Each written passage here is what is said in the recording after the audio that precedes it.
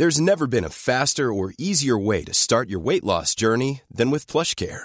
PlushCare accepts most insurance plans and gives you online access to board-certified physicians who can prescribe FDA-approved weight loss medications like Wegovy and Zepbound for those who qualify. Take charge of your health and speak with a board-certified physician about a weight loss plan that's right for you. Get started today at plushcare.com/weight loss. That's plushcare.com/weight loss. plushcare.com/weight loss. Central banks are cutting interest rates like that's going to make much difference to consumer demand or indeed supply when sick people are staying off work. But what about government stimulus measures? There were some in the UK budget. There's been some from Australia, but are they enough? And there's none so far from Europe, and they're arguing over it in America as well. So what needs to be done so we can get through this pandemic with businesses and livelihoods still left intact? That's today on the Debunking Economics podcast with Professor Steve Keen. I'm Phil Dobbie. So, Steve, before we recorded this, I've just been to the supermarket and a song came to mind, which was, you can't always get what you want, but you get what you need. Because, I tell you what, there were lots of gaps in the supermarket and very little choice. If you wanted, if you wanted to buy toilet roll, there was Sainsbury's own brand, and that was about all that was left, Amazing that was left. So, yeah, and that I was lucky. I think I got the last 47 packets, which I bought in panic. No, I would never do that. But look, we are. Let's look at government stimulus packages, because we've had a few of those. And we wonder whether are they stimulus packages or is that the right word? Maybe we should be calling them survival packages to try and get us over the next few weeks. But particularly for hourly workers, people paid by the hour. I mean, I've been looking at what has been done in Australia, what's been done in the UK. For the gig economy, there's nothing in. They have almost been overlooked, haven't they? They have. I think I saw the Australian government was giving them $40 a week or something like that, and this is a complete failure to understand the scale of the problem. This is the thing I spoke about. I don't think I've actually spoken about the exponential issue, but I've done a couple of Patreon blogs on it, which, just by the way, for people who don't, let's make this a freebie given the coronavirus. Yeah, of course. Okay. Virtually the only thing that isn't freely accessible on my site is normally our podcasts. Yeah. Okay? So there's loads of other stuff. Loads of other stuff which is freely available, and that includes the stuff on the coronavirus, obviously. What I've done is I look at the exponential factor that applies in a process like this, because initially a virus like this will grow exponentially. Yeah, it slows down. It has to, because you can't have it. There are 10. You run out of people to infect. You run out of people. Yeah. Okay. And you also run into those who have got some natural immunity, even though we've never... And people within your circle as well. Because, if you look at China now, China has leveled, if we believe the numbers, China has leveled off a and it's quite... Some of those numbers are slightly fictional, but the thing is, what works is isolation. And the Chinese have got no problem about imposing it, because one of the advantages of being fundamentally still a police state is you can impose police state rules without changing anything. Yeah. But supposedly they have lifted those now, in lots of places. No, well, slowly, but the isolation works. But the measures that are being done for things like the gig economy people are useless. Yeah. Because I think we have to actually acknowledge probably the best minister of silly walks. What are the other Monty Python things about the upper class twit? Yeah, upper class twit of the year. Yeah. No, this is possibly of the millennium. The industrial relations minister in Australia said that casual workers don't need to get any special assistance here, because, of course, one of the ideas of casual work is you get a higher rate of pay to cover you for these sorts of things. Oh, yeah, right. Holy crap. What a fucking idiot. Totally out of touch with the real world. So when we talked about this last week, I said that the Prime Minister in Australia had said, look, we won't be giving any handouts. It's not going to be money direct into your bank account. And you said, well, that's he's going to eat his words on that fairly quickly. And sure enough, here we are, $750, a one-off payment to all welfare recipients, including those who are getting family tax benefits. So I've got to say, thank you, it's being done. Normally I'll dump on things to say that, but at least it's starting to happen. And the trouble about an exponential process is it always moves faster than those people who are reacting to it and think linearly. And that's what's going on here. So my argument, and I've got this published in the Daily Mail with an excellent young journalist in Australia who's followed this these ideas for quite a while, is that something of the order of $10,000, like something you can pay 2 to 3 months worth of rent, mortgage payments, and food. Yeah. And we have to give that to everybody. Which we're not, though. So $750 is a lump sum payment just in Australia, and only for those people who are on welfare. So those people who are working, who lose their job, I guess that, they could find themselves on welfare, but then it might be too late. And then you've got. But what's astonished me is this focus on trying to keep businesses going and keep businesses employing people. Yeah. So saying, for example, that we're going to, instant asset write-off from $30,000 to $150,000 to get businesses spending. So businesses aren't spending because there's no demand. Yeah. And they can't employ people if there's no demand. So and as soon as they have one case of coronavirus, they've got to shut down the factory or the shop. Yeah. I mean, we've lived in a fantasy world which says that the free market is the best possible system. Which works if you live in the free market lives in an environment which is stable. Yeah. And what have we done with the free market? We've pushed the system which it's embedded into overdrive, and now it's starting to break down. It's breaking down, not starting to break down. It's starting to break down in ways we notice. Yeah. Okay, it's been breaking down for the last 30 years fundamentally, but we're now starting to see it break. This is a big one. This hits home to every. Do you notice that Tom Hanks got it? Yes. Okay. Now, when I was just talking to my mum this morning. She was saying, "I've just been on the phone to. We've got a sort of like a distant cousin who lives on the Gold Coast. Yeah. And said I've just called him because the Gold Coast is on lockdown because Tom Hanks got it. Yeah. And I said, so Mr. Jones down the road gets it, then there's no problem. But if Tom Hanks gets it, lock down the Gold Coast. And that's the beauty of the celebrity world, because I wanted to see a celebrity, not Tom Hanks, because he's a damn decent human being. I would have preferred another. I'm sure you've got a list. I got a list. But yeah, it's a tragedy that as good a human being as him cops at first. But that gets people say, if Tom Hanks can get it, anybody can get it. And this is one reason why, just on a diversion, that's one reason the Chinese have been so effective at reducing pollution, going away from coal and going towards solar, because everybody breathes the air. Yeah. No matter how wealthy you are, your kids are still going to breathe the stuff when they go outdoors. So the Communist Party in Beijing can't ignore the pollution. Right. But they do have a heck of a lot of it as well, but it's been dramatically reduced in the last few years. And so this is the case where when somebody like Tom Hanks gets it, you can't ignore it. And I hope he survives, of course. He's got apparently type 2B. My driver told me he has type 2 diabetes. Right. So he's one of the vulnerable ones as well. And we're looking at the basic metrics of this thing is if without any attempt at social isolation, it appears to double every 6 days. Yeah. Okay. When we first start seeing cases, it's doubling every 2 days. Because it's suddenly what hasn't been there suddenly bubbles to the surface and then bang, massive discovery. But in terms of normal human interactions, intercourse, but of course that's not going to happen a lot. No. Okay, that interaction. Well, maybe it is when we all self-isolate. What are we going to do? Indeed. If you remember during the energy crisis, you heard it here first. Yeah, it's going to happen. Remember the energy crisis in the 70s, where the TV went off at 10 o'clock at night, and so did the power. Surprise! Birth rate went up. Birth rate went up. Who'd imagine that? Okay. So every 6 days it doubles. It appears that about 85% of people get no to minor symptoms. About 15% get serious symptoms, enough to consider hospitalisation whether they do it or not, and 3% get critical. And some professors sort of those who are critical are going to die. Yeah. So this is almost... And it looks like that's a lot more than the 1% that we've been hearing. I've been seeing ranges between 0.2% and 3.4% as the overall death rate estimates. In Italy at the moment it's running about 5%. That's because, again, it's just overwhelming. They weren't ready for it. It appears to be related to heat as well. One reason Australia has done relatively well is because the fucking place is hot. Pardon my French, but I'm going to use a lot of French in the next few weeks.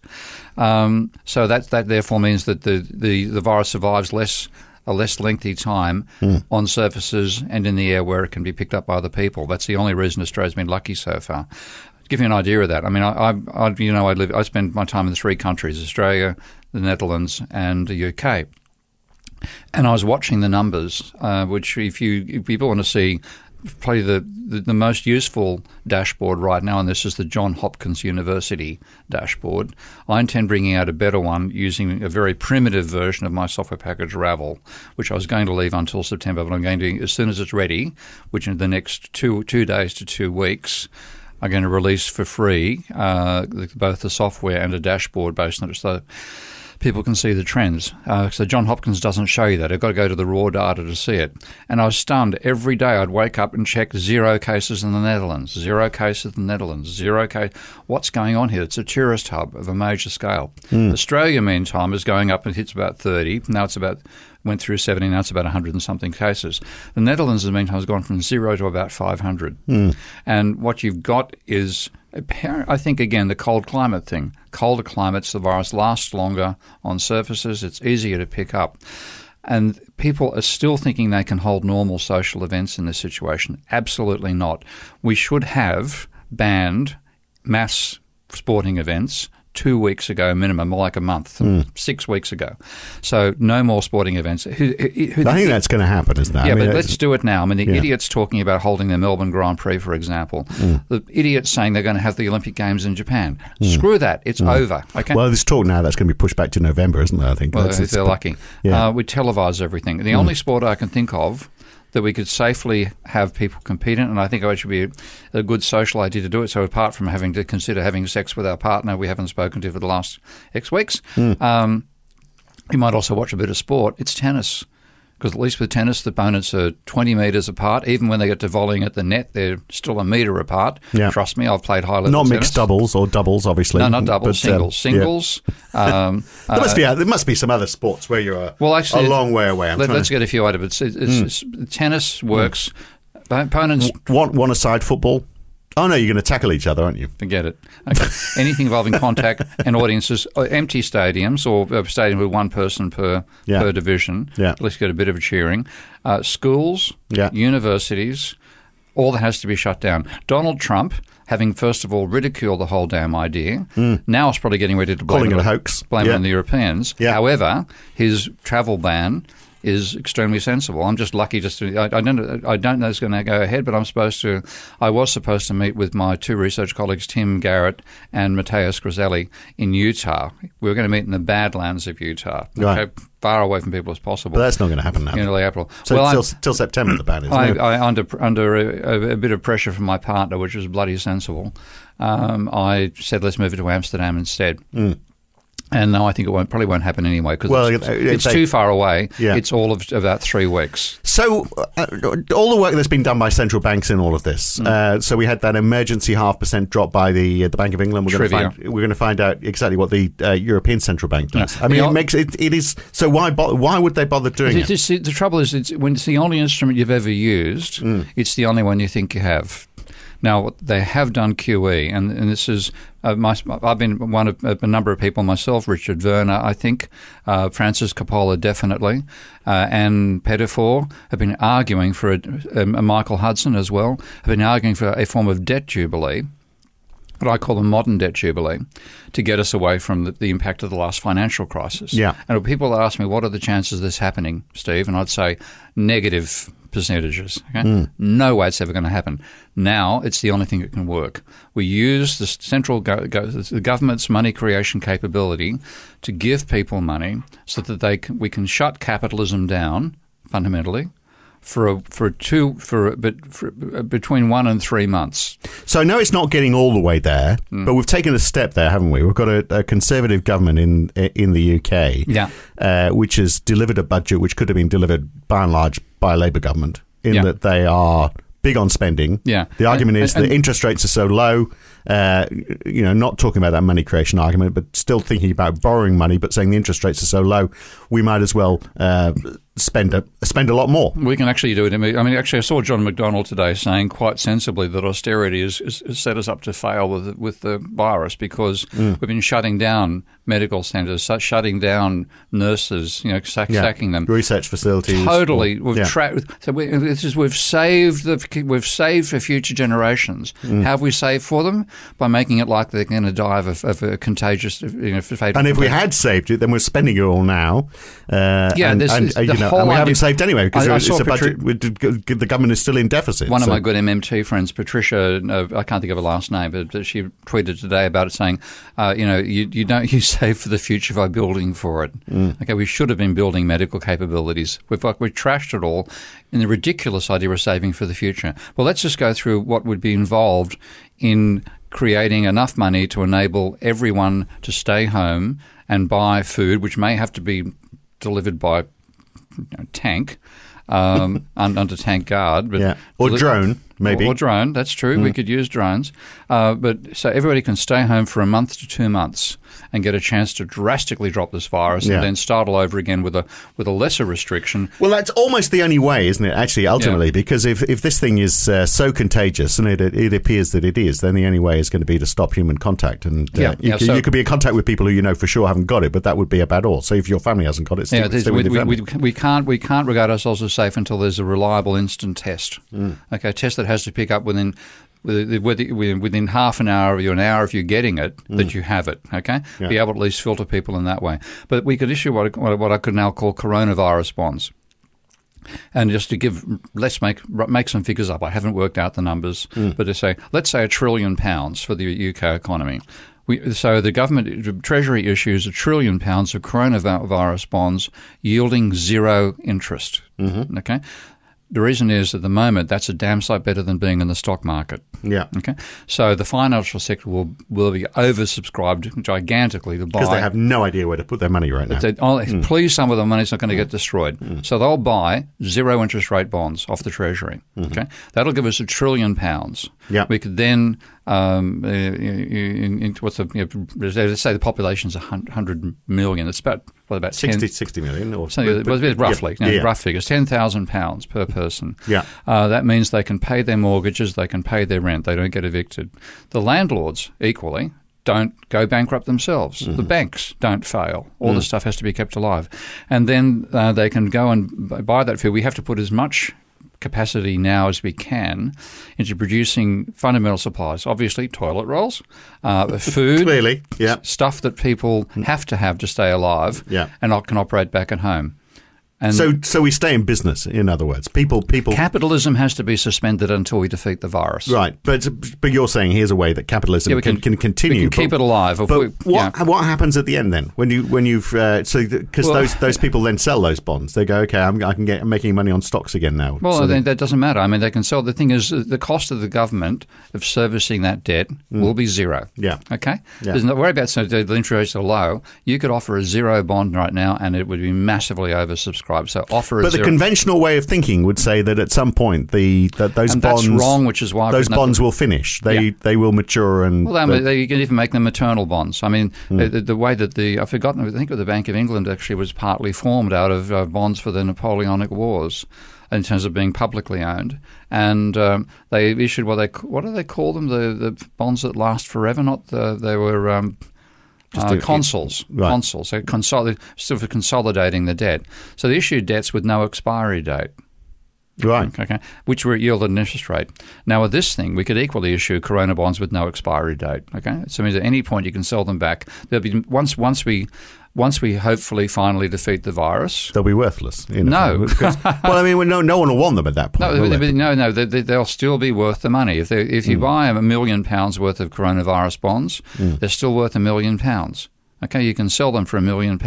Yeah. So there's the convertibility doesn't disappear. Bonds, particularly government bonds, are like that. They don't go to zero. Well, if I buy a bond, say for $100, and it's got a yield of zero. But I'm happy with that because at least it's a positive figure. But then I get to the point where I could be getting 3 or 4% on the stock market. I'm going to find it hard to sell that for $100. Sell it for a lower price. Yes, okay. I'll. But see, in the mint, ultimately lose out on it. You might even gain. I mean, the thing is, if you imagine that people are desperate for these bonds, there's only £1 trillion worth of them issued. They're massively oversubscribed. As soon as you've bought them, their value goes up. Yeah. There'll be massive trading in the finance market to get hold of these things, but the only things that aren't going down in value. So it could easily finance. And the idea is, I haven't done the accounting yet in Minsky. We found a bug in Minsky that has just been tracked down today that made interlocking double entry bookkeeping tables sometimes give you the wrong sign. We now know where that came from, thank God. So the new version coming out next week will be accurate. But you have the Treasury issues £1 trillion worth of bonds. That's an asset for the Treasury. They sell that. They sell that and get £1 trillion in cash back. The £1 trillion turns up as bonds on the financial sector's books. If we wanted to create money out of that, rather than just what do you do with bonds like that? You take money out of the financial sector where it's basically stultifying, and you put it into circulation in the real economy. That could be bought by the central bank, the Bank of England, if they wish to create additional money into the economy.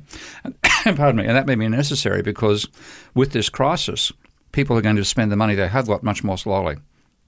So the turnover of money, the money times velocity, will plunge. And one way to compensate that is to increase the amount of money actually in existence, because that money, when it comes in, will be spent. But it's how you distribute it. It's simple. Every bank account, anybody, right. any household bank account. And I don't care whether it's whether it's got £1 million in it or it's got £10 in it. Doesn't matter. It's a flat amount of money. Rupert Murdoch gets the same amount as you and me.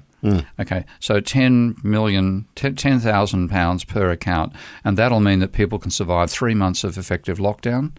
Most people, those for whom that's not enough, probably have got more money to begin with. Yeah. Okay, you really think about the working class, the poor, and the middle class here, to whom that would mean they can pay bills they couldn't otherwise pay. So the interesting, mortgages will be a big concern for a lot of people. So notice the RBS, which is actually state-owned, it's still a government-owned bank by and large, isn't it? And they're saying, as I'm sure a lot of banks will, that will give you a bit of a mortgage holiday. Yeah, not enough. Yeah, because at the same time, a mortgage holiday, the banks have to account for that. Yeah. So what they do is they've got one of their assets is a bad loan provision or a fail provision. So they'll be transferring that across to the fail. They'll possibly come, and a holiday doesn't mean you don't have to do the work that accumulates later. They could come. No, exactly. You want to cancel it. You want to simply cancel the probability. So that's why but if you've got I've got a 19-year loan or 19 years still to go. It's a race for me, paying off my loan and dying.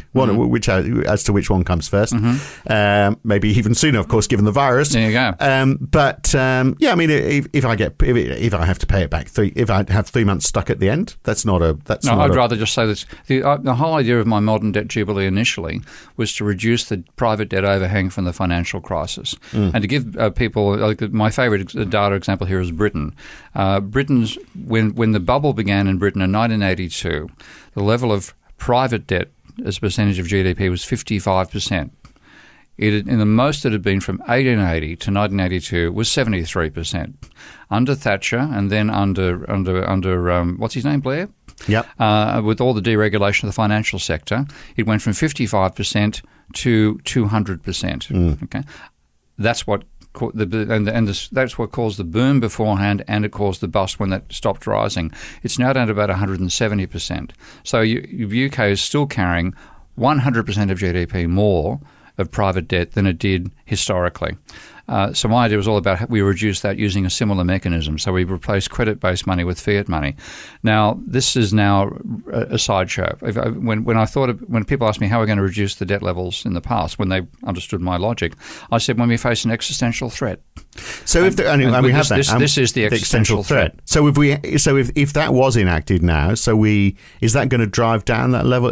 Is it ultimately going to drive down that level of private debt? Because we're actually racking up more debt now because we've got to get over the situation, aren't we? That's government debt, okay? And but I'm going to rack up debt as well, I guess. So although you're giving me you're giving me the money, which means I can write down some of my debt, but then I'm going to increase it again because I've still got to pay my morttage. Well, the net gain is. You're servicing your mortgage, but the thing is, otherwise your unpaid interest would build up.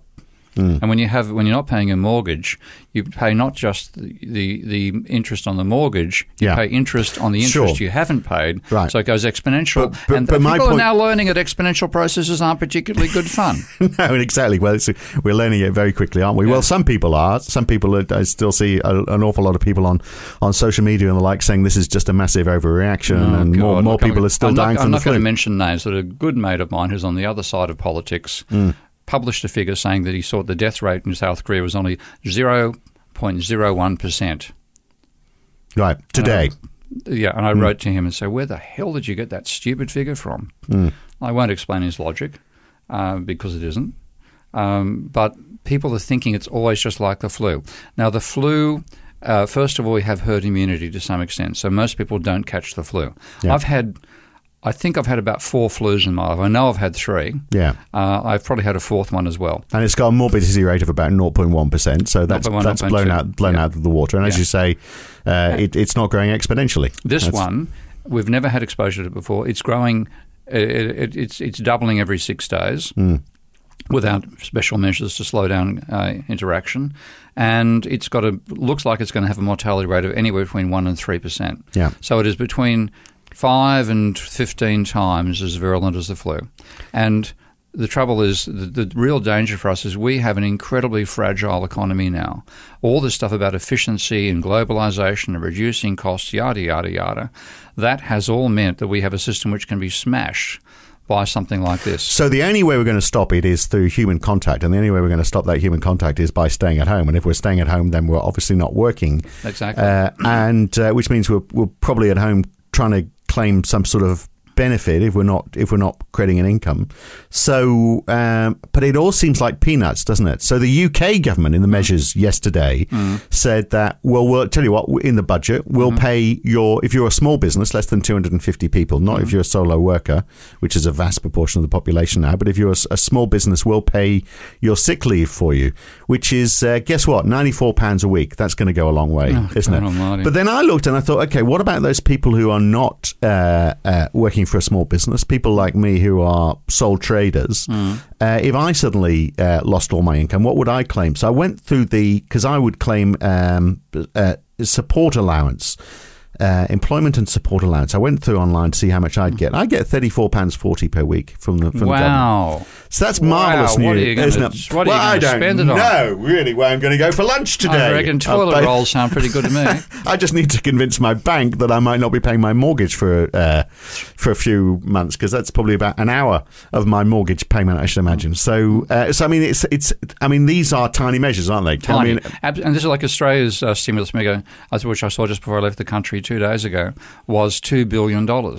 Now, my estimate of the same sort of estimate I did as a rule of thumb, and it's in the Daily Mail. 11 billion, actually. Huh? So, in fairness, 11 billion. Now, it was 2 when I left the country. 11 billion by the end of June. A lot of that is going to be those one-off payments of $750. I was saying it should be about 200 billion. Yeah. Okay. Again, fine. I mentioned, I think we talked about 1% bonds there. There's no reason to offer interest rate on these bonds at all, given the low inflation, low interest rates right now, and absolute panic about collapsing finance markets. 0% interest bonds, $200 billion worth, no increase in government debt servicing. And of course, I do recommend people who are worried about the government debt to check the little cartoon book that I've written the script for on my Patreon page and read the second chapter, where my little protagonists, Tom, Dick and Harriet, find out that just like if you get into a skid around a roundabout and you're going right, if you're in a country where you've got to go right around a roundabout, you get in a skid going right, the way you get out of it is you turn the wheels left.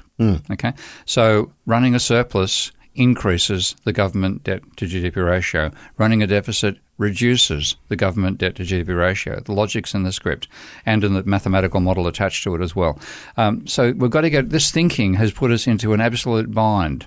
It paralysed us at a time when we need to be mobile and active. So the United States, of course, is doing well. Apart from the fact they're locking down the country, which might be a sensible move. But in terms, actually, that wouldn't be a bad idea permanently. It's increasingly we might not have too much objection to that. More Americans, the rest of the world. Yay! Good morning, by the way, to anyone listening in America. Sorry, guys. We love you. I love you, but take your military bases back home, please. I love America, apart from the fact my wife is having to do a massive of forms because she is a US citizen, because her dad was a US citizen. She's never lived in America, and she's having to, but you still have to fill in, it's one of 2 places in the world. I think the other one might be Iran or somewhere like that, where you have to fill in forms and lodge tax returns, even though you've never lived in America, never earned any money in America, and also pay if we sold our house, even though we live in our house and it's worth more than $1.5 million, we'd have to pay capital gains. United States. In the United States, even though our house is in this country and I don't even hold a passport. It doesn't matter that I own half the house. It's based on the value of the property. So there's all sorts of crazy stuff there. But anyway, that's a slight digression. The United States is, even though they can get all that sorted out, they can't get sorted out how they're going to deal with all of this. The Democrats have put a bill forward that they want to pay sick leave. Again, it's not going to be enough. Widespread testing, food aid, unemployment insurance, all that sort of stuff. The problem is in the United States, of course, if the Democrats table something, then the Republicans will nowhere in the world, even though it might be the best bill in the world, they'll never agree to it. This may be one way we break down that American tribalism, quite possibly, because I know Tom Hanks votes for Democrat. Not with Donald Trump in charge, I don't think. No, what if Donald Trump gets it? I mean, there was a Israeli American PAC, the AI PAC, which Pence was at. And several people there tested positive to coronavirus. Yeah. That was less than a week, I think about a week ago. So it's quite likely. Can Republicans get it as well, can they? They can. I thought it was just the poor people. Strangely enough, it doesn't give you immunity. So it's quite feasible that some prominent American Republicans are going to come down with this very soon. And when they do, then I think the two sides of the aisles will... I'm not going to use the phrase join hands because that's the last thing they should do, but they may finally unite. They'll happily united by stepping away from each other. That's right. So I wonder, so I mean, we are using, in central bank speak, there's been that term, the unconventional approach. Yeah. And it's not going to be that unconventional, has it? Maybe, what you're talking about is the more unconventional fiscal approach that's going to be, to be taken. And maybe it will happen. Maybe there's a chance. I think it has to. I mean, it'll be done too late, and we're going to leave this thing. Just everything else, we're reacting too late to an exponential process, and that's why I published those 2 posts on my Patreon blog about thinking exponentially about the coronavirus. One, I made a mathematical error, by the way, which one of my patrons pointed out. I'd used e to the power of the time rather than 2 to the power of the doubling rate, so I fixed that up in a second post. But if the real thing about social isolation is not keeping yourself safe, though of course that's part of the objective. It's to slow down the transmission of the disease. And if we can slow it down, if we can reduce how fast it doubles from, say, every 6 days to every month, okay, we buy ourselves something like an extra 6 to 9 months to do what we have to do medically, which is the most essential thing. Forget the vaccine. Not forget it, but it's not as important. We need tests so we can test people. And they have to be everybody. We have to have 9 billion test units. Okay? There's a huge production process involved in that. We have to have test systems that can test people to see whether they've got it when they're asymptomatic. But we're not going to do that in time. I mean, we're talking days for all of this. If we bought ourselves 9 months more, we might have a chance to do it. And we need to have antivirals. If you get an antiviral, and then, of course, you can't charge for the damn thing. This, again, is a case where the free market, the ideologues, hopefully, aren't so thick-skulled that they don't realise this. You can't charge for it because if you charge for it, people who have it won't get it and it will be spread through everybody. Yeah. You have to have antivirals given away free. Okay? Yeah. So capitalism has to be suspended until we've defeated this virus. My God, it sounds like you're talking about Obamacare there. God, that's never going to... Surely that can't I'm happy to call it Trump Care. I'm happy to call it Trump Care because, in this case, you've got to do something which means we stop society breaking down because of a disease. If we were how do we come out the other side of this? By the way, how do we come out the other side? What changes if we get this under control? And I think a lot of people are going to lose their lives, but maybe we find a cure for it in time, or it slows down, and we manage to find a way of coping with it.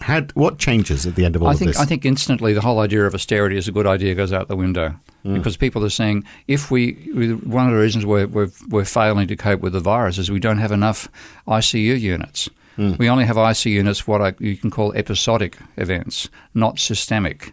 We now know we need them for systemic events. The idea of limits to growth, which was disparaged by the dreadfully bad economics of people like William Nordhaus, Richard Toll, Mendelssohn. I can mention a few more names, but I'll leave it at those 3. The dreadfully bad arguments they've made about the dangers of climate change to trivialise it, which Bjorn Lomborg is now putting out another book on, by the way. Right. I would burn that, but it's probably better to bury it. But what's the connection between this and climate change? The connection is exactly the same thing as causing it, the pressure humanity is putting on the environment. And increasing the death rate was one of the predictions of the limits to growth. Right. Okay. They had an integrated system. But we weren't putting anywhere near as much pressure on the planet in 1918 when we had the Spanish flu and we had. No, that's right, and that's why it's much dangerous. And we didn't have the same global supply lines.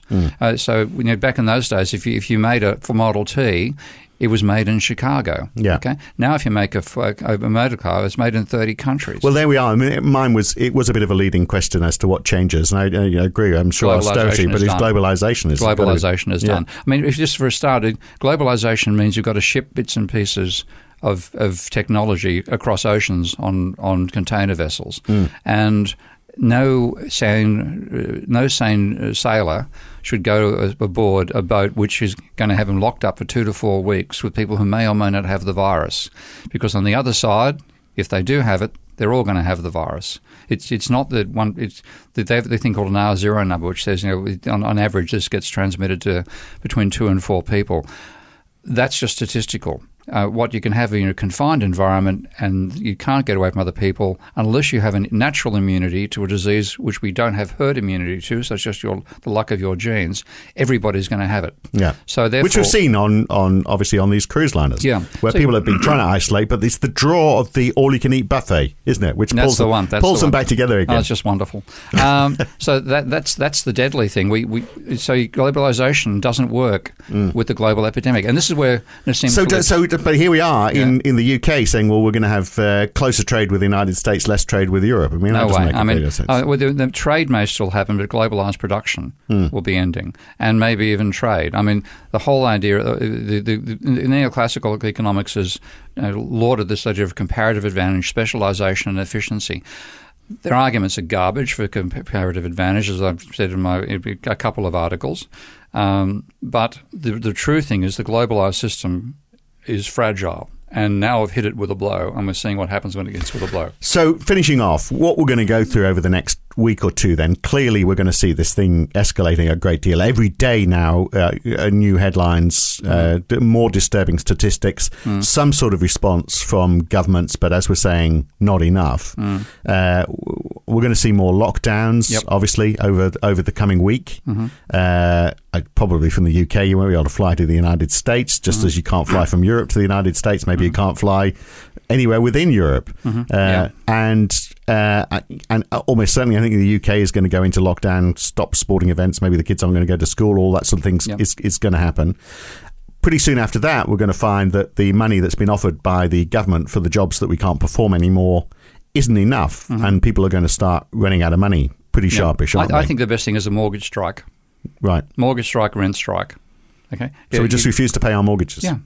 If the there's going to be no one at the bank to knock on your door. If the governments aren't sensible enough to provide a buffer for it to happen immediately, then it's going to have to be grassroots reaction. And the first thing you should stop paying, if you're looking at simply having enough money to go and buy food for your kids for a lockdown period for 2 to 4 weeks, maybe 2 months, stop paying the rent. Stop paying the mortgage. Okay, it's ludicrous that we have to make decisions from the bottom up for a systemic event like this. But it's because we have stop paying the rent. That's going to turn to violence pretty quickly, though. That's fine.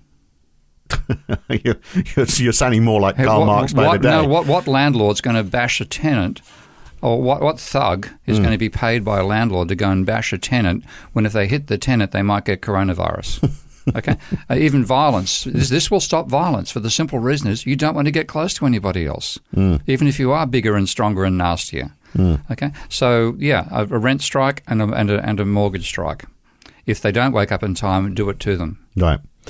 Otherwise, issue bonds. A coronavirus bond, zero interest, in perpetuity, and money into everyone's bank account. Money into everyone's bank account, and get ready for probably military delivery of food. All right. Happy days. Indeed. Good to talk, Steve. See you again soon. Okay. He's a brave man, isn't he? Making predictions like that. We'll find out whether they come true or not in the coming weeks. Meanwhile, if you want to catch these podcasts, you can listen to them in full at debunkingeconomics.com if you become a subscriber or if you become a supporter of Steve Keen on Patreon. Go to patreon.com/Prof. Steve Keen. I'm Phil Dobbie. We'll catch you again next time. Thanks for listening.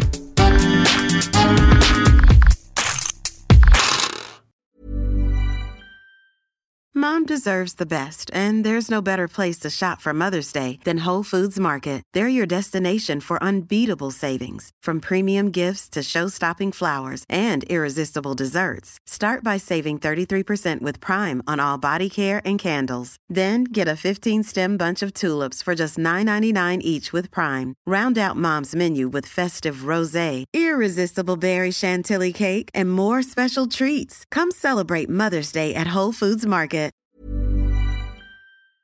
If you've enjoyed listening to Debunking Economics, even if you haven't, you might also enjoy The Y-Curve. Each week, Roger Hearing and I talk to a guest about a topic that is very much in the news that week. It's lively, it's fun, it's informative. What more could you want? So search The Y-Curve in your favourite podcast app or go to ycurve.com to listen.